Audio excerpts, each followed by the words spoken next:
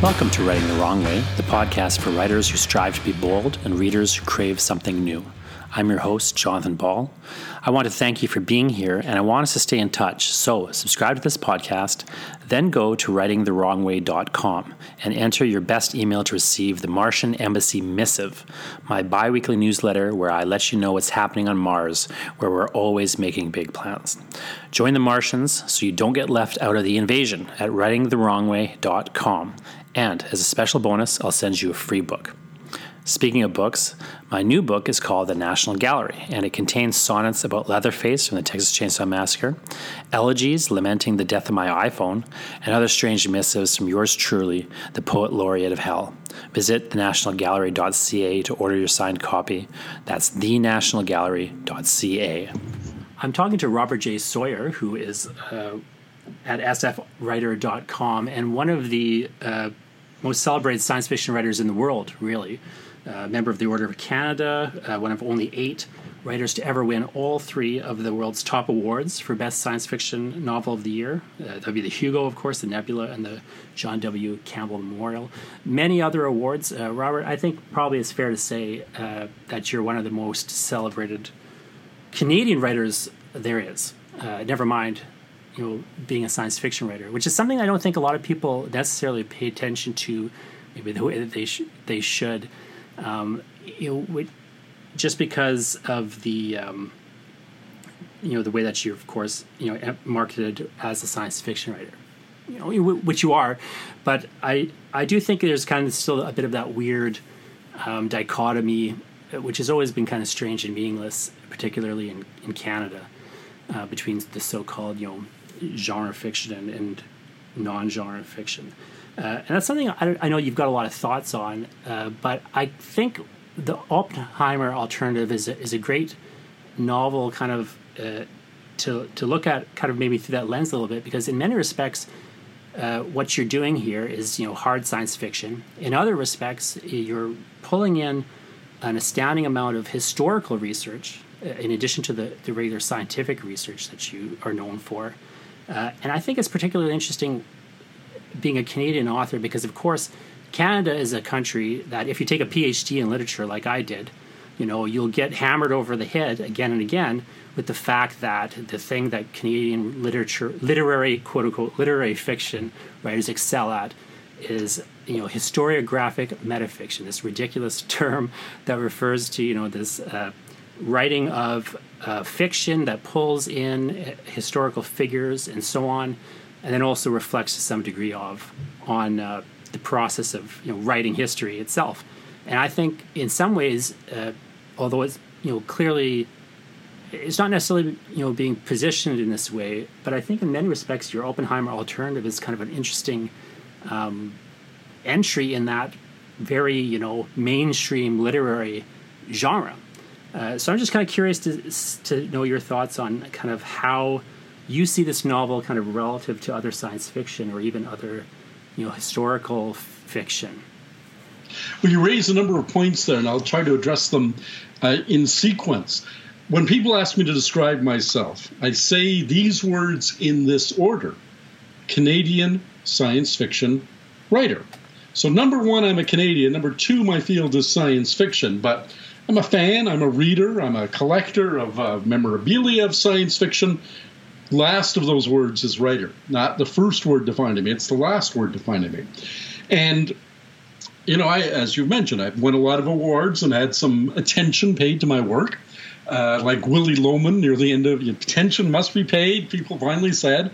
And I was solicited by various institutions for my papers as an archival donation, including University of California, Riverside, which has one of the great science fiction research collections, University of South Florida, as I said, USF, it sounds perfect for my papers, right, who wanted me for their science fiction holdings. The Merrill Collection, the Toronto Public Library's special science fiction library. And then McMaster came along, and they said, we want you for our Canadian literature holdings. And I gave my papers to them. Because ultimately, when I had to think about what do I want my legacy to be, I wanted to be as a Canadian writer. more than I want it to be as a science fiction writer. And so of course, I don't have a PhD in literature as you do, but I took English literature courses at university, including one in Canadian literature. Dr. Margaret Morris was my professor at Ryerson in that field. I remember very, very fondly the course, and doing Mary Claire Blais and Martha Stenso and Roch Carrier, and the classics of Canadian literature, and of course Margaret Laurence, Margaret Atwood, blah blah blah blah blah. And so I do understand what I'm doing with the Oppenheimer alternative, even though if you do a textual search in the body of the text, not about the author, you'll find the word Canada once, and there's also the word Montreal once. And that's it for Canadian content in the book, because it's set in Los Alamos and in Princeton in the United States, dealing with emigre scientists from all over the world, or native-born American scientists such as Oppenheimer, born in New York City. But it didn't have a direct Canadian angle. And yet, when I was studying CanLit, it's hard to tell whether your gray hair trumps my no hair, but I think I'm older than you. So when I was studying CanLit, it was when Margaret Atwood's Survival was the big defining text, and monumental in as much as somebody came along and said, no, there's cohesion here. This isn't just a random scattershot series of one-offs. There are themes and cohesion to this thing that we can now call Canadian literature. And Survival was her title and her defining theme. And for a guy who grew up in the 1960s against the backdrop of the Cold War and the fear of nuclear annihilation, there was no, yes, we live in a harsh environment in the North, blah, blah, blah. If you don't, band together and fight the elements, and often the antagonist, as in, say, Martha Stenso's Wild Geese, is the elements, not any particular person. No. The quintessential survival story is, could we survive nuclear childhood? The discovery of the nuclear fission chain reaction that can get into a runaway, out of control criticality, which Leo Szilard discovered, and the weapons that he saw immediately were possible from that. That despite no Canadian characters of substance in the book, that it's a quintessentially Canadian novel, metafictionally using real historical personages to explore the quintessential Atwoodian notion of survival as the core defining conceit of Canadian literature. Now, so you're tackling a bunch of things. So one thing I just want to quickly dive into, just briefly, because you mentioned is, so my age is 40. I turned 40, but I am old enough. I just turned 60. Well, I am old enough, though, to remember doing drills when I was a kid, nuclear drills. What if there's a nuclear war? Well, we're going to hide under our desks, and there's a real drill, a real thing that we really did. And it is a real, so I as well, though, I was born in 79, but as well, I kind of, very much, remember that sort of paranoia, which is in some ways given way to a different type of paranoia, or different types. But the other thing you bring up briefly, which I think is interesting, which is Atwood. So I was a number of years ago reviewing Atwood's writings on science fiction, what she calls science fiction. Yes. And in that review, I mentioned, Atwood's, of course, from a long line of scientific pessimists. She's very pessimistic about human relationships and very pessimistic about scientific, and there's a whole tradition of that, of course, in science fiction itself. I'm not to denigrate her for that or anything, but I did point out in the review that you, as an example of somebody who takes a much more optimistic approach, typically, to these sorts of questions of scientific endeavor. So And then you bring up the kind of CanLit, your sort of CanCon. I think one of the things that also makes this novel unusual for you in some respects is that it has such a lack of the typical Canadian referencing, which you almost always steep your work in. I revel in it, absolutely. And was doing so at I remember years ago meeting you in Calgary at some fancy dinner that they were doing for some reason. I was invited to, but at it, I remember getting into some discussion with you about like why is it that people have this belief in Canada that I don't know if it still persists, but it certainly was persisting then, that you can't reference Canadian pop culture in a novel without and have it sell in the U.S. Like, it's such an absurd proposition. I had just talked to a friend before meeting you at the dinner. I talked to a friend of mine who had been pressured to remove all references from Canada from her book set in Calgary, and yet you had just, of course, been publishing in this manner without any hassles, really. With zero hassles, which is the object lesson here. And the classic example, is My Big Fat Greek Wedding, which is a Canadian play about a Canadian Greek family in Winnipeg, I think, that had to be rewritten to be set in the United States, to have any kind of marketability beyond just fringe festivals, right? And so I'm a smartass. I've always been a smartass. And I've always been a science believer, which is that you test propositions. So in terms of, we'll take the second one first, in terms of testing propositions, people kept telling me when I was starting out, don't set your work in Canada or it will not sell internationally. And back in the day, there was a guy named Crad Kolodny, you may have encountered the name, who was the famous street poet in Toronto. He was out at usually roundabout where the Brass Rail strip joint is now, on the street corner, hawking his wares. And I wanted people to show me the indigent Canadian author who had foolishly written a novel set in Canada and was out begging with his tin cup. Because what a monumentally stupid mistake to make. And nobody could point to the evidence. It is, as in so many things, the received wisdom. It's so oft repeated that it's taken as gospel without anybody ever testing the proposition. So I was smart-ass enough to say, well, I'm going to test the proposition.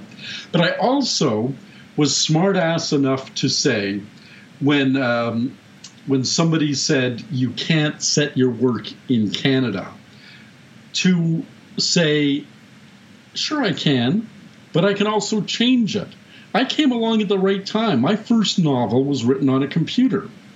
And if somebody said change Toronto to Chicago, two great cities on the great shores of Great Lakes, very similar climates and people, population, demographics, I could do it in an hour instead of in a month because of search and replace. So I was poised at the right time to conduct the experiment technologically that my predecessors had been too chicken to conduct, because the consequences of being wrong when you have to type a manuscript were gigantic versus the consequences of being wrong in my circumstance were minuscule. So I decided, what the heck?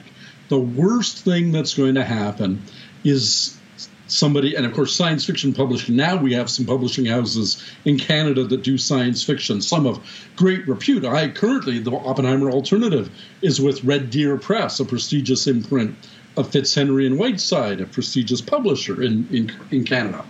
But at the time, you had to go to the States. And I was prepared for that pushback that everybody had warned me about. It never came. I'm now 30 years a novelist, and in 30 years, no American literary agent, book editor, publisher, bookseller, reader, or reviewer has ever said a negative word about the Canadian content in my books. But to this day, I do get a lot of praise from Canadians, but to this day there are Canadians who will say, oh, all that Canadian stuff. I don't know why you did that. You're limiting your market. I'm in 20-odd languages worldwide. I won an award for being the most popular science fiction writer in China. I'm a 3-time winner of Spain's top science fiction award, which sets a record. I'm a 3-time winner of Japan's top science fiction award for foreign novel. That's a record, too. There was no pushback, not just from the United States, there was no pushback anywhere in the world. And I blazed a trail, and some others were there too. Charles DeLint, Guy Gavriel Kay, Tanya Huff, although all in fantasy. I was the trailblazer in science fiction, maybe along with Terence M. Green of Toronto. We blazed a trail, and now the writers who are writing now, not only our domestic ones, great writers like, say, Kelly Robson, recent fated with the Campbell Awards and other major awards, but writers who don't even live in Canada, like Daryl. What the heck is my friend Daryl's last name? Who wrote a novel? He's an American, and he wrote a novel set in Canada. What the hell? It's a perfectly valid as writing a novel set in Tibet is for an American author, or set in, as James Clavell made his fame, setting novels in feudal China as an American author. It's such an it is. Publishing is very much a racket that traffics in these received wisdoms. So, but before we come back kind of around to that and how you've published this book and maybe against some of the received wisdoms, I want to just talk about the book itself a bit more. So, can you talk a bit about this blend, just what the Oppenheimer Alternative is about, and this kind of way that you've been blending fiction and nonfiction into it? Because for about 17 chapters or so, it's very much, a well-steeped in fact historical fiction for the most part. That's right, 17 out of 51 chapters, that's right. So before that, I'm going to take a step back. I'm an old man. It's Daryl Gregory. It's just a brain fart. I love Daryl. He's a great writer. I've blurbed his books. Wonderful friend. It just happens as you get to my age. Daryl Gregory, very fine writer. No Canadian heritage at all, and he set a wonderful novel called After Party in Toronto. So anyways, so I set out, I've always been interested in alternate history. A large part of why I'm a science fiction writer today, or a good science fiction writer, I might very well have been a crappy one. A large part of why I'm a good one has to do with CBC Radio's Ideas series. When I was 25 years old, just out of Ryerson with a degree in broadcasting for 2-3 years at that point, they gave me money to go to New York City to interview science fiction writers so that I could produce not 1, not 2, but 3 hours of radio documentary about the history of science fiction for their acclaimed Ideas documentary series. And I got to sit down with Frederick Pohl and Isaac Asimov and Thomas M. Dish, and here in Toronto with Judith Merrill and with Spider Robinson and the editors at the time of Asimov's, which was Shawno McCarthy, and with Analog, which was Stanley Schmidt, and Gardner Dozois, who had left Analog but was then editing, or was still already doing his year's best anthology, whatever, all the greats. And it was like a master class handed to me, and I was paid to get it. And that was a success. And so they said, what else you got? And I said, in 89, I'm 29, what about this thing that's called alternative or alternate history? Counterfactuals. What if the South had won the American Civil War? What if Canada had been uniformly French instead of mostly English? Blah, blah, blah. All these thought experiments. I did that. But I'd never written an alternate history. And when it came time to finally look for things to do in my writing career that I had not already done, because at this point, in terms of economics and laurels, I point to my awards case off camera here, I don't have to do anything. My obituary is written. The Globe's already got it on file. I know what it'll say when I die. Anything I do at this point is just stuff that is farther down the inverted pyramid of journalism. They can cut it off at any point. I'd never done an alternate history. When I came time to do it, I thought, you know what? I know Philip K. Dick, the great science fiction writer, argued in The Man in the High Castle, talk about metafiction. has characters arguing in that novel about whether or not alternate history is a subgenre of science fiction. And they conclude that it is. I don't think it is, because I think science fiction is the literature of things that plausibly might happen. And we've passed the point of no return for these tipping points in the past. So I decided what I wanted to do was not an alternate history, but a secret history. What's the difference? An alternate history postulates there's a point in the past where two timelines diverge. There's the one we live in, and the reader is ensconced in. And there's another one that says, starting at this point, time unfolded differently. From this little cause, all these grand effects rippled forward. And I said, no. I want to do something, because the Manhattan Project was the most secret project in government history. When Harry S. Truman became president of the United States after having been Franklin Delano Roosevelt's vice president, he had to be briefed about the Manhattan Project, because as vice president, his security clearing wasn't high enough to know about the Manhattan Project. $2 billion of black money, by which I mean untraceable money, not approved by Congress, not approved by any oversight committee, was spent on the Manhattan Project out of the U.S. Treasury. Project, I did say Manhattan Project, being 60 and doing 3 interviews in a day, with almost nobody knowing what was going on. And even to this day, there are still new documents being released under Freedom of Information Acts, but some is still classified.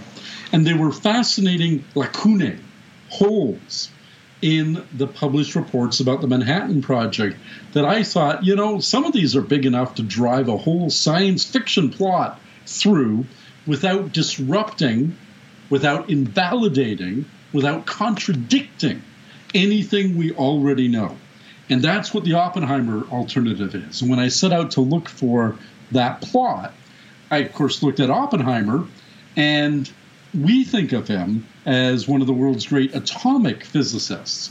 He was actually an astrophysicist. His principal work, what he thought prior to the war was going to win him his Nobel Prize, was his work on the discovery of black holes. He was the first to postulate in an Einsteinian relativistic framework the inevitability of the existence of black holes.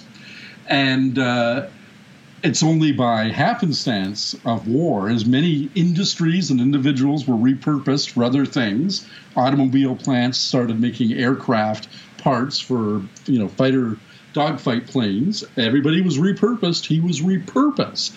But it wasn't his first love by any means.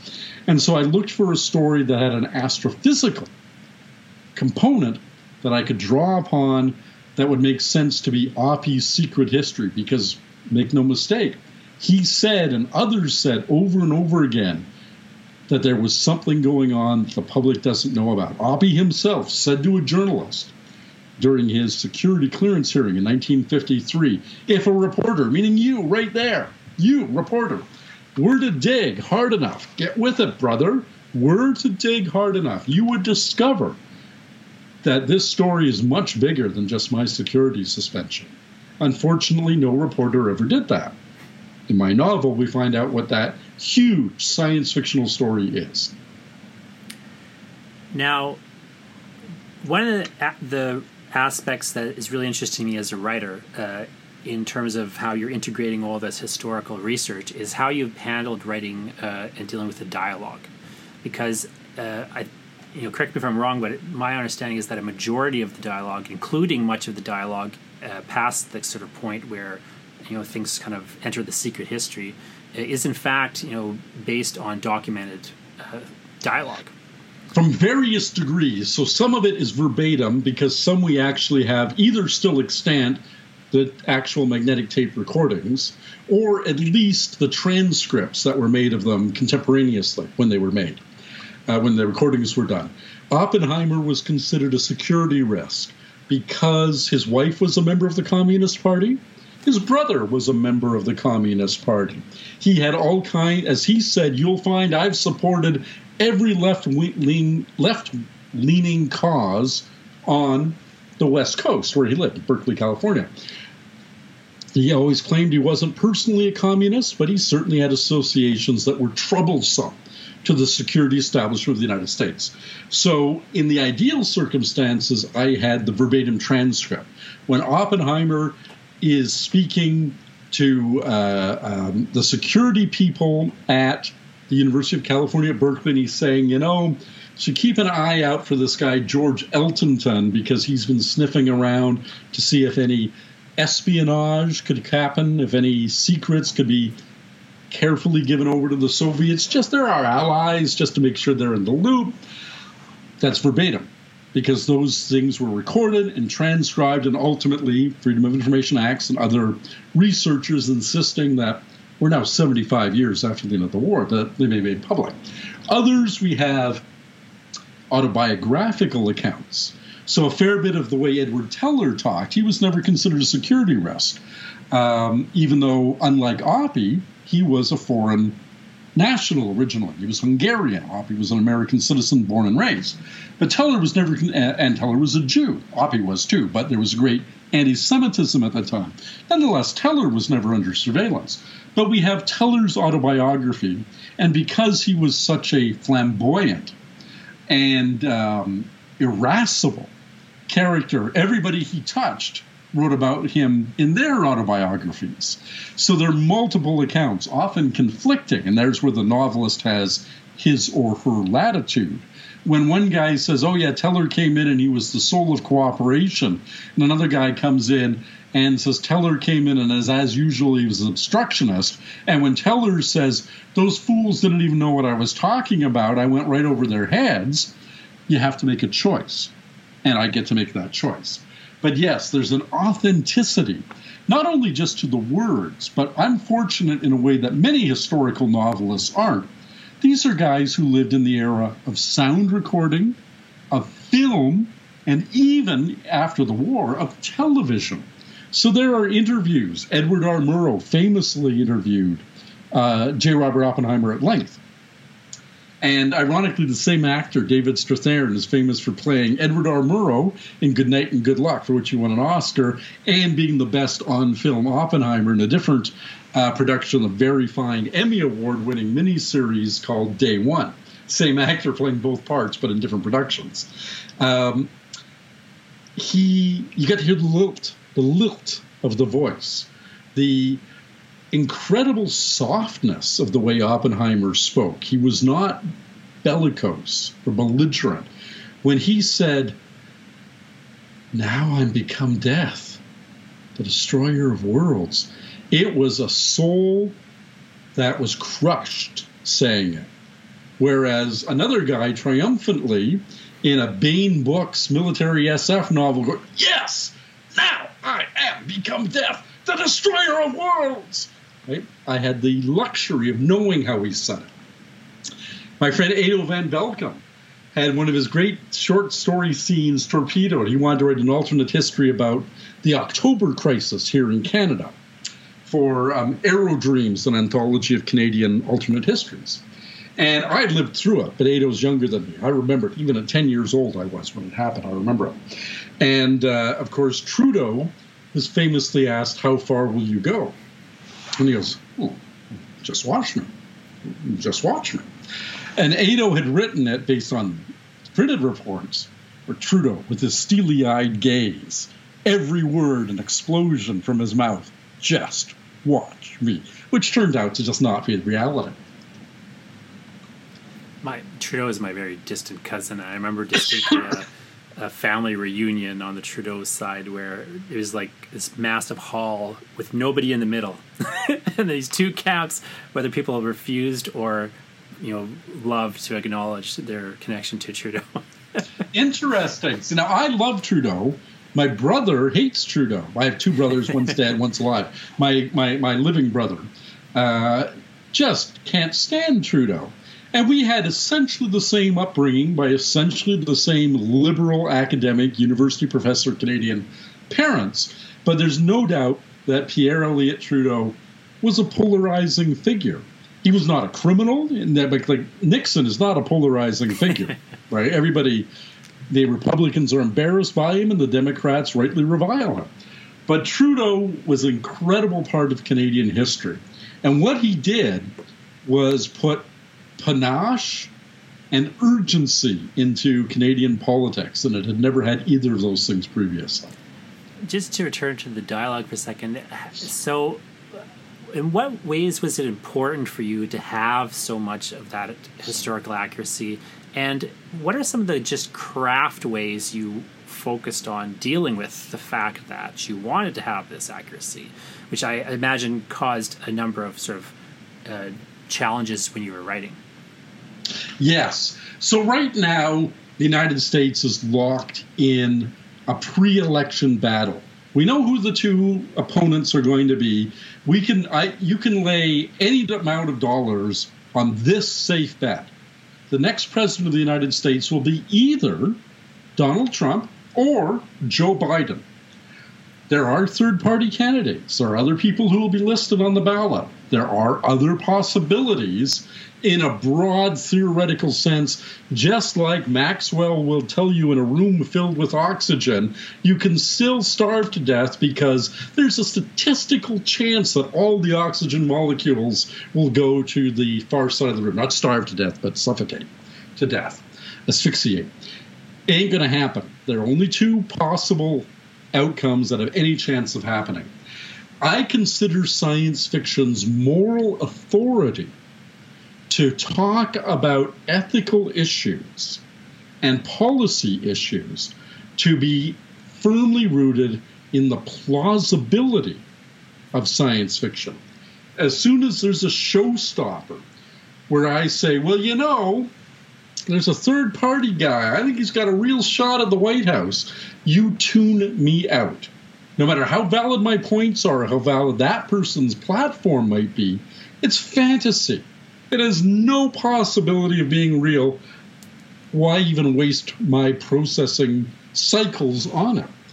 So whenever I do hard SF, contemporary science fiction, or something historical, I don't want at any moment for me to lose my credibility as a commentator on the things that I really want to talk about, which in the Oppenheimer alternative are the need to reckon with the unconscionable decision by the United States government to drop atomic bombs, not one but two, on civilian populations, even though Japan had been making back-channel overtures to surrender for over a year prior to that being done. The unconscionable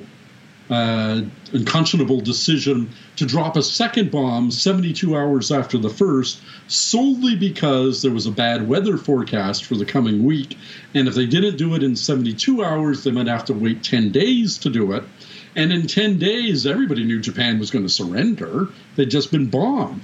But in 72 hours, word was still reaching Tokyo and the emperor. Telegraph lines are down. Telephone lines are down. There is no television. There's no internet. Newspapers are still trying to publish the story and get the facts. People are on foot trying to get between cities because roads have been bombed out of existence. It was unconscionable. We have to reckon with that. And as the metaphor through my novel of the scientists looking for redemption, the American scientists working for the American government and the Canadian government and the British government, the only three of the Allied powers who knew about the atomic bomb during its development were Canada, the United States, and Great Britain. Great Britain started the project with their tube alloys effort. The United States subsumed the project, and Canada provided its best and brightest minds at the Montreal Laboratory or at Los Alamos or Oak Ridges. They came down. And, of course, we provided the uranium. We were the country that had that. There's a reckoning. There's an account that has to be made, a realization that the propaganda the United States has fed itself for 3/4 of a century now that this was a necessity, that it saved not just Japanese lives, but American lives by shortening the war, or whichever way you want to invert that, saved American lives and even Japanese lives, is absolute utter crap. It was post-war supremacy for the United States, the world's one and only, and if Truman had had his way, if his delusional belief that the Soviets simply couldn't possibly have the brains or to make nuclear weapons on their own, let alone the espionage capabilities to steal them, that the United States would be Team America, World Police, as the puppet movie from a few years ago had it, dictating to the rest of the world how things would be. I don't have the moral authority to say that in a novel if you get to chapter 4 and say, this doesn't ring true. So it has to ring true or the exercise is derailed. And how did you approach, just on a simple craft level, dealing with, trying to build a scene and trying to develop, that dramatic structuring while having, at your obviously you're going to invent some dialogue and so on, but you really wanted to, as much as possible, utilize the dialogue in hand or some version of, these 3 versions you might have in hand or whatever. What were some of the just things you were doing as a writer in the kind of craft process, in your days, just to try to make that work? So on a broad basis, I say of science fiction.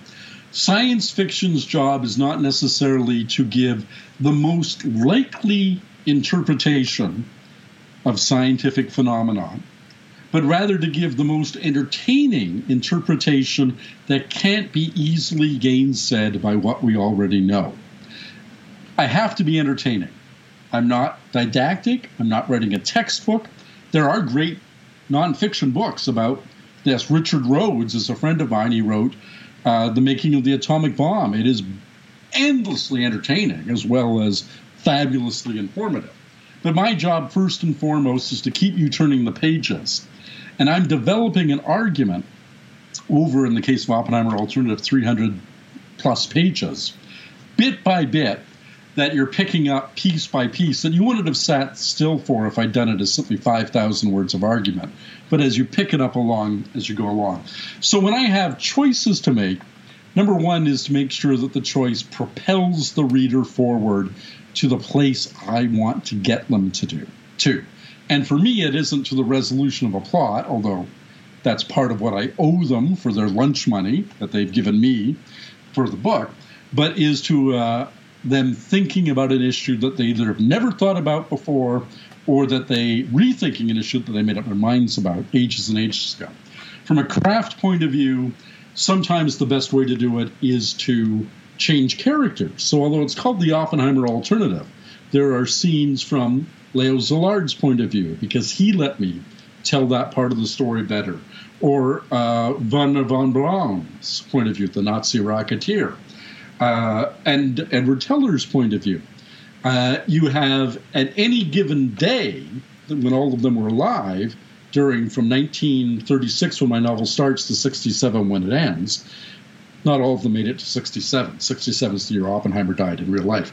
But on any given day, they're all alive, and you choose which one is going to let you tell your story in the most engaging, forward-propelling way. And that really requires a lot of thought. I often will say when I do critique manuscripts or teach writing, you got the right plot, you got the wrong person telling it. In fact, I was in a discussion just yesterday about Moby Dick, right? Moby Dick is the story of Ahab, but it's not told by Ahab. Herman Melville knew that telling a story from the point of view of a monomaniac would be an unpleasant viewing experience or reading experience. Arthur Conan Doyle knew telling his mystery stories from the point of view of a super genius who was dismissively arrogant of everything around him would not work. He chose, in the case of Melville, Ishmael. In the case of Doyle, Dr. Watson. In the case of Citizen Kane, for that matter, it's the reporter Thompson, who is trying to figure out what Kane's last words meant, not Citizen Kane, who is the viewpoint character that propels the narrative. So it's a lesson that writers often, they think, well, the story is about Ahab, so therefore it's told from Ahab's point of view. No. It's very often It goes right back to the biblical scholars knew that. The Ten Commandments is about God telling mankind how to behave, but it's told as Moses' story, not as God's story. Can we move back into this publishing discussion a little bit and maybe just start with how you're publishing the Oppenheimer Alternative? If you could just maybe briefly explain how you're doing that initially. And I'm going to be perfectly candid and say not the way I wanted to be doing it. I wrote this novel, and my penultimate novel, Quantum Night, was being written when my younger brother was diagnosed with lung cancer. He had 9 months, and then he died. And for the first time in my writing career, I had to say to my publishers, I'm not going to meet my deadline. I can't, emotionally, I just can't. And they said, that's fine. You always meet your deadline. You're a joy to work with. We'd send you page proofs, they're back on time. We ask you a question, you answer that day. Take what you need. You're not, we know you're not joshing us or being a gold bricker. Go ahead. I found I liked writing a book without a deadline. And I was doing that just fine with the Oppenheimer Alternative. And then it occurred to me, I'm missing one of my own lessons to other writers, which is, if you want your book to get attention, it has to tie into a real-world event. It has to be about a real-world issue. John Grisham became the world's best-selling crime fiction writer, not because of his great plotting or characters, although he does both, as do many of his colleagues, but because he would take a hot-button issue like capital punishment in the chamber, or like the culpability of tobacco companies for the death of people who couldn't quit smoking after they'd been lured into it by tobacco advertising, as he did in The Runaway Jury. He found hot-button things to tie it into. If you don't have a hot-button thing, then you tie it into an anniversary. Say, Stephen Baxter. He wrote many fine novels, but the one that got the most attention of everything he wrote, my friend Stephen, science fiction writing colleague, was The Time Ships. Why? Because it came out in 1995 on the 100th anniversary of the publication of H.G. Wells' The Time Machine. Steve knew that certainly in the UK where he lives, every media outlet would be doing something on the centenary of The Time Machine. And if he had a new book about The Time Machine, a sequel, he would be the guy they would interview. And of course, his book became a big bestseller. And it came to me, oh my God, the 75th anniversary is coming up really fast of the birth of the atomic age. I hadn't really been conscious. My novel starts in 1936. I hadn't thought that the signal year is 1945 and the 75th would be 2020. Well, that only hit me in late 2018. And I hadn't finished the novel. And traditional publishers these days take at least a year from their A-list authors before a novel is in print, because novels are not normally considered time-sensitive and nobody wants to rush and work too hard. Even for some A-list authors, my friend Robert Charles Wilson turned in his latest novel to Tor 2 years ago, The Cure, and it's not yet scheduled for publication, which means it's at least another year down the road. So when I said to my agent, I got a bit of a challenge for us here. We're about 20 months, 18 months away from the 75th anniversary of Trinity or the 75th anniversary of the bombing of Nagasaki and Hiroshima. And I haven't finished the book. Let's see if we can sell this thing that I was writing at my own leisurely pace from a manuscript, partial. And we sent it out, and we had enormously positive interest from Tor, one of my previous publishers, from John Joseph Adams Books at Houghton Mifflin, from 47 North, which is Amazon's own commercial publishing venture, and other places. But one after the other said, we're booked through 2020. We can't bring this book out for your anniversary. And I have to own that. That's my fault. I didn't, and once I realized that there was an anniversary to hang this book on, I became, as my agent will tell you, obsessive about meeting that date. So we had to look for smaller publishers who could be nimble. And I was approached by one in the United States who had recently brought out the new quote-unquote Robert Heinlein novel, The Pursuit of the Pankara, an alternate, long-forgotten version of The Number of the Beast, the first version that Heinlein wrote before he rewrote everything but the first quarter or third from scratch. Completely different book for the second two-thirds of the book. They approached me and said, we've got bookstore distribution, we're going in strong, we've got the first Heinlein new title since Grumbles from the Grave, just after he died. You want to be our second title? Well, small publisher, not much money, but sure, that was perfect. And I came to Canada, where I'd done my short story collections with Fitzhenry and Whiteside, and indeed had been their science fiction editor a decade and a half ago, and said, would you like to do an original novel? And I said, oh, yeah. So I ended up with 2 small presses, but I said, well, I'm kind of used to a big advance. And they said, we're kind of used to not paying them. So I said, okay, here's the deal. You can have the print rights for Canada or the United States, one in Canada, one in the US, nowhere else in the world. You can't have ebook rights. Those are mine. Why? Because as Krusty the Clown says about T-shirts, they're the sweetest plum.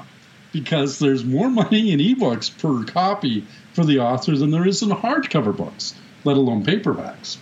On a $35 hardcover, the author gets $3.50. On a $7 ebook, $6.99 ebook, the author gets $4.90, right? 70% what the person paid if the author controls the ebook rights. So I said, okay, you do what you do well, which is really attractive print editions for your domestic market.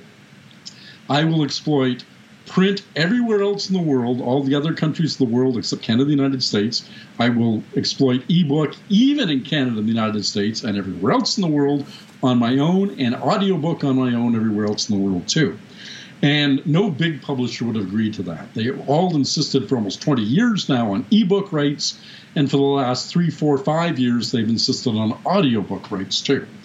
And I got a deal in the end that I think will make me more money than had I agreed to let Tor or another big house do the book. But it was not by my brilliant design.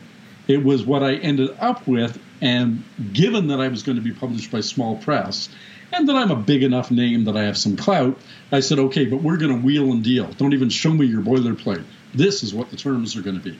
And they agreed. And do you mind if I ask you a couple just quick technical questions about, or business questions about this? So now, do you also own the audiobook rights then as well at this point? Yes. And I was just about to sign a deal with a company, Malamute Media, that wanted to do the book. I didn't want to narrate it myself. I have a nice voice, except today where it's hoarse from having done too many interviews. And I'm a trained broadcaster. I have a degree in radio and television arts from Ryerson. I could technically do it, but a good guy in studio gets a 2-to-1 ratio of recorded time to usable produced time in recording an audiobook. Oppenheimer Alternative is about 11 or 12 hours of audiobook, meaning that it would be for a professional narrator 24 hours of studio time. But for me, be 44 hours, an entire week's worth of work, of hard work. And my voice can't do an 8-hour-a-day recording session. I could do maybe 60 minutes a day before my voice would start to give out. So I had a company that said, we'll give you the lion's share of the money. We want a little bit for ourselves and a little bit for our narrator. Will you do it? And I was all set to just about to sign the paperwork. And then my literary agent said, oh, we've been,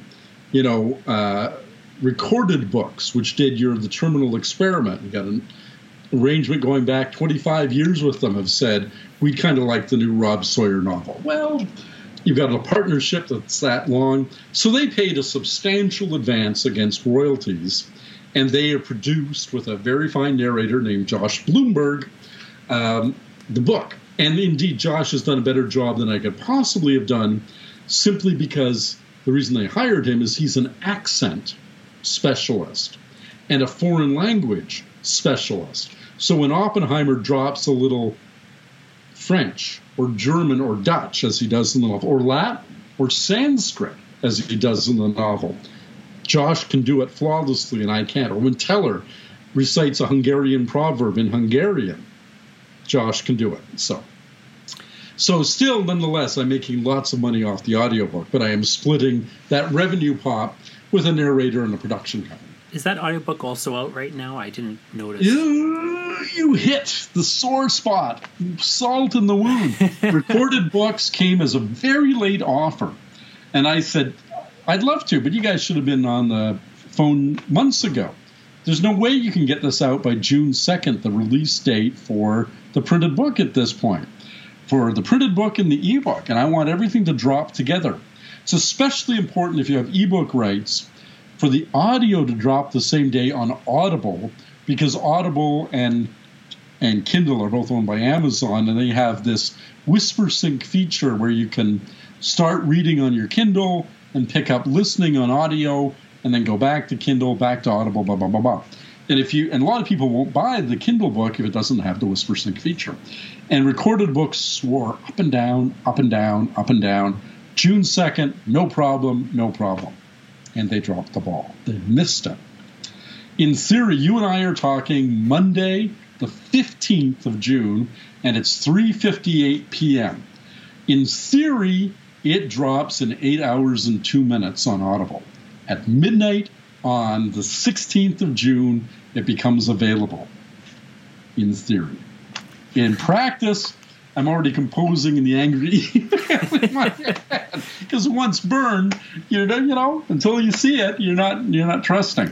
Well, we'll see when this comes out for sure. Yeah. Did you also sorry, just to go back to the rights question? Sure. Did you also separate out the paperback and hardcover rights, or did you sell them both? I talked to both publishers in Canada and the U.S. about whether we wanted to do a hardcover, and both of them felt, in Canada, as you well know, a great deal of literary fiction is done in trade paperback original. Miriam Taves is an example, but many. If you look at the Canada Reads books, most of them are trade paperback, large format paperback originals. And I've been long listed, but never shortlisted for Canada Reads. And in this economic climate, there was a feeling that maybe a hardcover would, because usually you don't bring them out simultaneously. There's a year gap.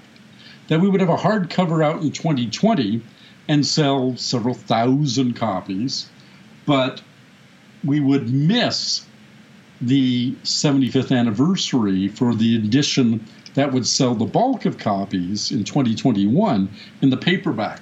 So as a mutual decision between me, my Canadian publisher, my American publisher, we decided not to do a hardcover. The one plus of that is, for the first time in a quarter of a century, I'm eligible to be considered for the Philip K. Dick Award, one of the very few science fiction awards I've never won, because it is exclusively in honor of works of science fiction, not fantasy, just science fiction, first published in the United States in paperback, because all of Dick's novels were first published in that format. And so, indeed, I didn't even have to ask, the administrator of the awards, Gordon Van Gelder, reached out and said, please make sure our judges get this book. We've seen that it's a paperback original. God knows if I'll win or even place, but you're handed lemons, you make lemonade. You make the best out of the fact that you're not going to have a hardcover. Did you end up maintaining the hardcover rights, or? I do have them. Yeah. So we can do. I retained the rights to do hardcovers up to a threshold number of copies, so that the hardcover, if I do a hardcover run, will not cannibalize the library sales, which are an important market for the paperback publishers. The libraries would prefer a hardcover, but the Fitzhenry and Whiteside has to sell hundreds of library copies for the book, for any Canadian literature title to be viable. Now and I can't take that away from them. I have to give them that. Now this seems like this publishing process you're doing, although you're kind of fell into it more than maybe designed your way into it. It does seem like you're kind of now treating it like a bit of an experiment. And I know the experiment is in progress, but do you have any sense of how you might change what you're doing going forward? I have been extraordinarily pleased with how successful this experiment has been. We were afraid that I would get very little media attention. Not just because, by the way, of small presses, but because COVID-19 meant that my physical book tour got canceled. And nonetheless, I've done CTV interviews in Winnipeg and Saskatoon with more to come. The press attention across Canada, we had more than 24 major Canadian daily newspapers, led by the Calgary Herald, but all the papers in the Post chain do 3/4 of a page on the Oppenheimer alternative the weekend it came out. It's worked fabulously well, to the point that if I do write another book, and that's not for sure, if I do write another book, this is the model I'm going to use again. In fact, I may even dispense with the traditional print publishers, because ultimately you can do print-on-demand distribution through Amazon, and their POD editions are every bit as attractive as traditionally web offset editions these days. Wasn't always the case. No. It used to look like photocopy or toner, but now it looks indistinguishable. And that's how I am servicing every market except Canada and the United States. You want the Oppenheimer alternative in Australia or the UK or countries like India, where there are way more English speakers than there are in the United States, but it's still a minority language. You go to Amazon India, and they will ship you next 2 days, because it's print on demand, the Oppenheimer alternative from my typesetting master file, POD made domestically in India for you, at a decent price for you in India, and a decent royalty for me in Canada, because it doesn't have to be physically shipped. Normally, if you sell rights to a British or an American publisher, Canada is usually accounted as a throw into one or the other at about 80% royalty value of a U.S. sale. Buy my book in Buffalo, I get X. You buy it in Toronto, I get 0.8 of X, which galled me. And a sale anywhere else in the world, like Australia, New Zealand, China, Japan, anywhere like that, would be, if you were lucky, 50% of a normal royalty, an export royalty. And I've avoided, on almost every copy I sell of this book, I think on every copy I sell of this book, ebook, audiobook, or print edition, anywhere in the world, I get a full domestic royalty. Now, do you think that this sort of approach is better or worse for an author who maybe doesn't have the backlist that you do and the existing, profile that you do? I know it's a hard question to answer, but I'm wondering, if you were starting again, if this was your first book, would you take this approach, do you think? Which is an option that people now... It certainly is. So, I get my royalty statements for my backlist titles that I don't control the rights to twice a year. Amongst them are Factoring Humanity. No, excuse me, I got that one back. Flash Forward. Came out in 98, 22 years ago. Calculating God, 20 years ago. And I look at the dribs and drabs they make being sold by Tor, who still controls the rights, but does absolutely nothing to market them. They're not listed in their current catalog. A bookseller has to know to order the books. And then I look at the backlist that I control, like Factoring Humanity, an even older book, or Frameshift, an even older book, and how much money those are making me in my own self-published editions. And I see that I never again want to sign a North American publishing contract. The difference between North American ones and the ones everywhere else in the world, including Great Britain, is North American ones are for as long as it is in print, we control the rights. Everywhere else has term limits. And even in North America, because, again, I went in and said, no, don't even bother showing me your boilerplate. Here's how we're going to do it. 7-year term limit to my Canadian publisher, 7-year term limit to my American publisher. Sell it for 7 years, and at the end of 7 years, if I like what you've been doing and the amount of money you've been making for me, then I will grant you an extension. Not, as long as it sells one copy every 6 months, you will hold on to the rights. I literally have marked in I have an electronic calendar, the year 2033. It's only 13 years away, when under the U.S. copyright law, there's a second kick at the can provision. After 35 years, any copyright holder can demand their intellectual property rights back, based on the assumption that there was an unequal bargaining position at the beginning of your career with the person who made you sign one of these stupid in perpetuity copyright laws. Musicians use it all the time. Novelists who are aware of it use it. And so in 2033, I will claw back Flash Forward if I can't get it any other way. And in 2035, Calculating God. The sad truth is I'll be 75 effing years old when I get Calculating God back, a book that I published when I was 40. But at least in my dotage, it'll be generating real money for me again. It's a fascinating time for an author publishing because the options are so massive. And as you say, the print-on-demand options have really changed. I've been keeping a close eye on them. And it was, recently I received a book that I teach creative writing classes from time to time. And so there's a particular poetry textbook from Oxford University Press that I use. And recently I was sent another copy of it by Oxford University Press. And the second I got it, it looked identical to the version I have, but just ineffably I could tell there was something different, like the weight was different or something. I checked, and the new version is a POD release. So Oxford University Press is now keeping their backlist on like Amazon's print on demand or Ingram Sparks, I forget which one. But if I didn't know the tell, I would not have noticed the quality difference. Tor services most of its backlist as print on demand now as well. And they used to do appalling, awful, bad photocopy looking, not just with that toner sheen, but looking like a photocopy of a photocopy.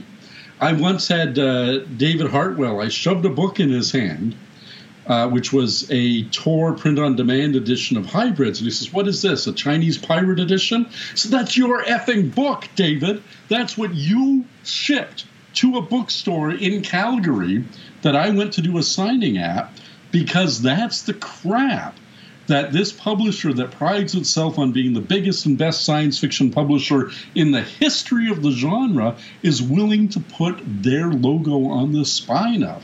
But now the stuff is really good. And, there are tells, most notably, if it goes through Amazon, there will be on the last interior page of the book a barcode. That's Amazon's own barcode from their POD center. But other than that, most people cannot tell anymore. Even with a book, and I have one right here, as a matter of fact. I don't know if you saw my Facebook wall, that Amazon still wrecks books by cramming them into boxes. But this book here, it doesn't have a lot, but it has pictures in it.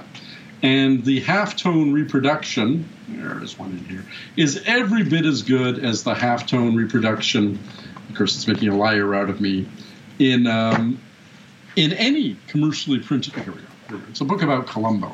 So there's, Peter Falk as Columbo. There's a huge range of grayscale there. The pixels are tiny. It doesn't look like or feel like a photocopy, but there's that secret POD barcode at the back. It even says here, manufactured by Amazon.ca in Bolton, Ontario. Yeah, it's a curious time to be alive and have these options as a writer, which, of course, whether with a small press or with POD, independently publishing, or some combination, I mean, you are missing out on that advance. But which, for some people is ridiculously high. For other people, is a much more, low thing and not necessarily what it used to be. But it is very curious, these options, and it's really interesting to see you do this kind of combination of things. Yeah, I'm friends with Christine Catherine Rush and Dean West. She's very stringent about them. Very famous writing couple. The difference they found when they decided to give up on New York publishing is that Chris owned most of her intellectual property. She'd created original novels under several names in several genres. And Dean, who had written as many novels as Chris, owned almost none of his intellectual property because he'd written Star Trek or X-Files or other media tie-in properties. And so it turned out that after 20, 30, 40 years of being writers, Chris had an intellectual property portfolio that will make money for them till the day they die and their heirs for 70 years afterwards. And Dean had to start writing in his 50s like a demon to start creating works that he could exploit in his old age. So my only advice to the beginning writer is don't sign any contract that you can't get out of if you're not happy with, that gives anybody control of your rights on an open-ended basis, that lets something as ephemeral as an ebook or a print-on-demand edition count to satisfy the in-print clause. Make it say if you have to sign a contract with a traditional publisher, it must be a full print run produced on a traditional web offset press in quantity, and specify the quantity if you can. Minimum 500 copies, minimum 5,000 copies, whatever you think you can get away with, before it counts as being reprinted. Because right now they say, oh, Rob's noticed, as I did last week, for instance, that one of my books is no longer available at Chapters Online or Amazon Canada or Amazon.com or Barnes & Noble. Oh, so he's doing as his contract says, giving us 6 months to revert the rights or reprint. We better order up a copy so that we can hold it up in a Zoom meeting and say, your book's still in print, and continue to jerk him around. Hold on to your IP rights. Control, control, control. Well, thanks so much for talking to me. And could you tell people what the best way to keep in touch with you or learn more about the Oppenheimer Alternative is? Absolutely. This is the 25th anniversary of my website. I was the first Canadian author of any type to have a website, the first science fiction writer in the world to have a website devoted to his or her science fiction writing. And according to the Oxford Companion to Canadian Literature, I have the most elaborate and interesting of any website created by a Canadian author, which means that I got in early and so was able to snare a really terrific URL. It is sfwriter.com. S as in science, F as in fiction, writer.com. And that's my home base. There's over 1 million words of text there, which is the equivalent of about 10 novels worth. There's over 800 separate documents on every aspect of my work, on Canadian science fiction as a general topic, on the craft of writing, on futurism, all kinds of stuff there. And also in social media, my 3 main ones are Facebook, Twitter, and Patreon. My name, Robert J. Sawyer. Drop the spaces, drop the period, squish it together as Robert J. Sawyer. That's where you'll find me. Thanks so much for talking to me, Robert. And my absolute pleasure, Jonathan. I had a ball. Excellent. We'll keep writing the wrong way.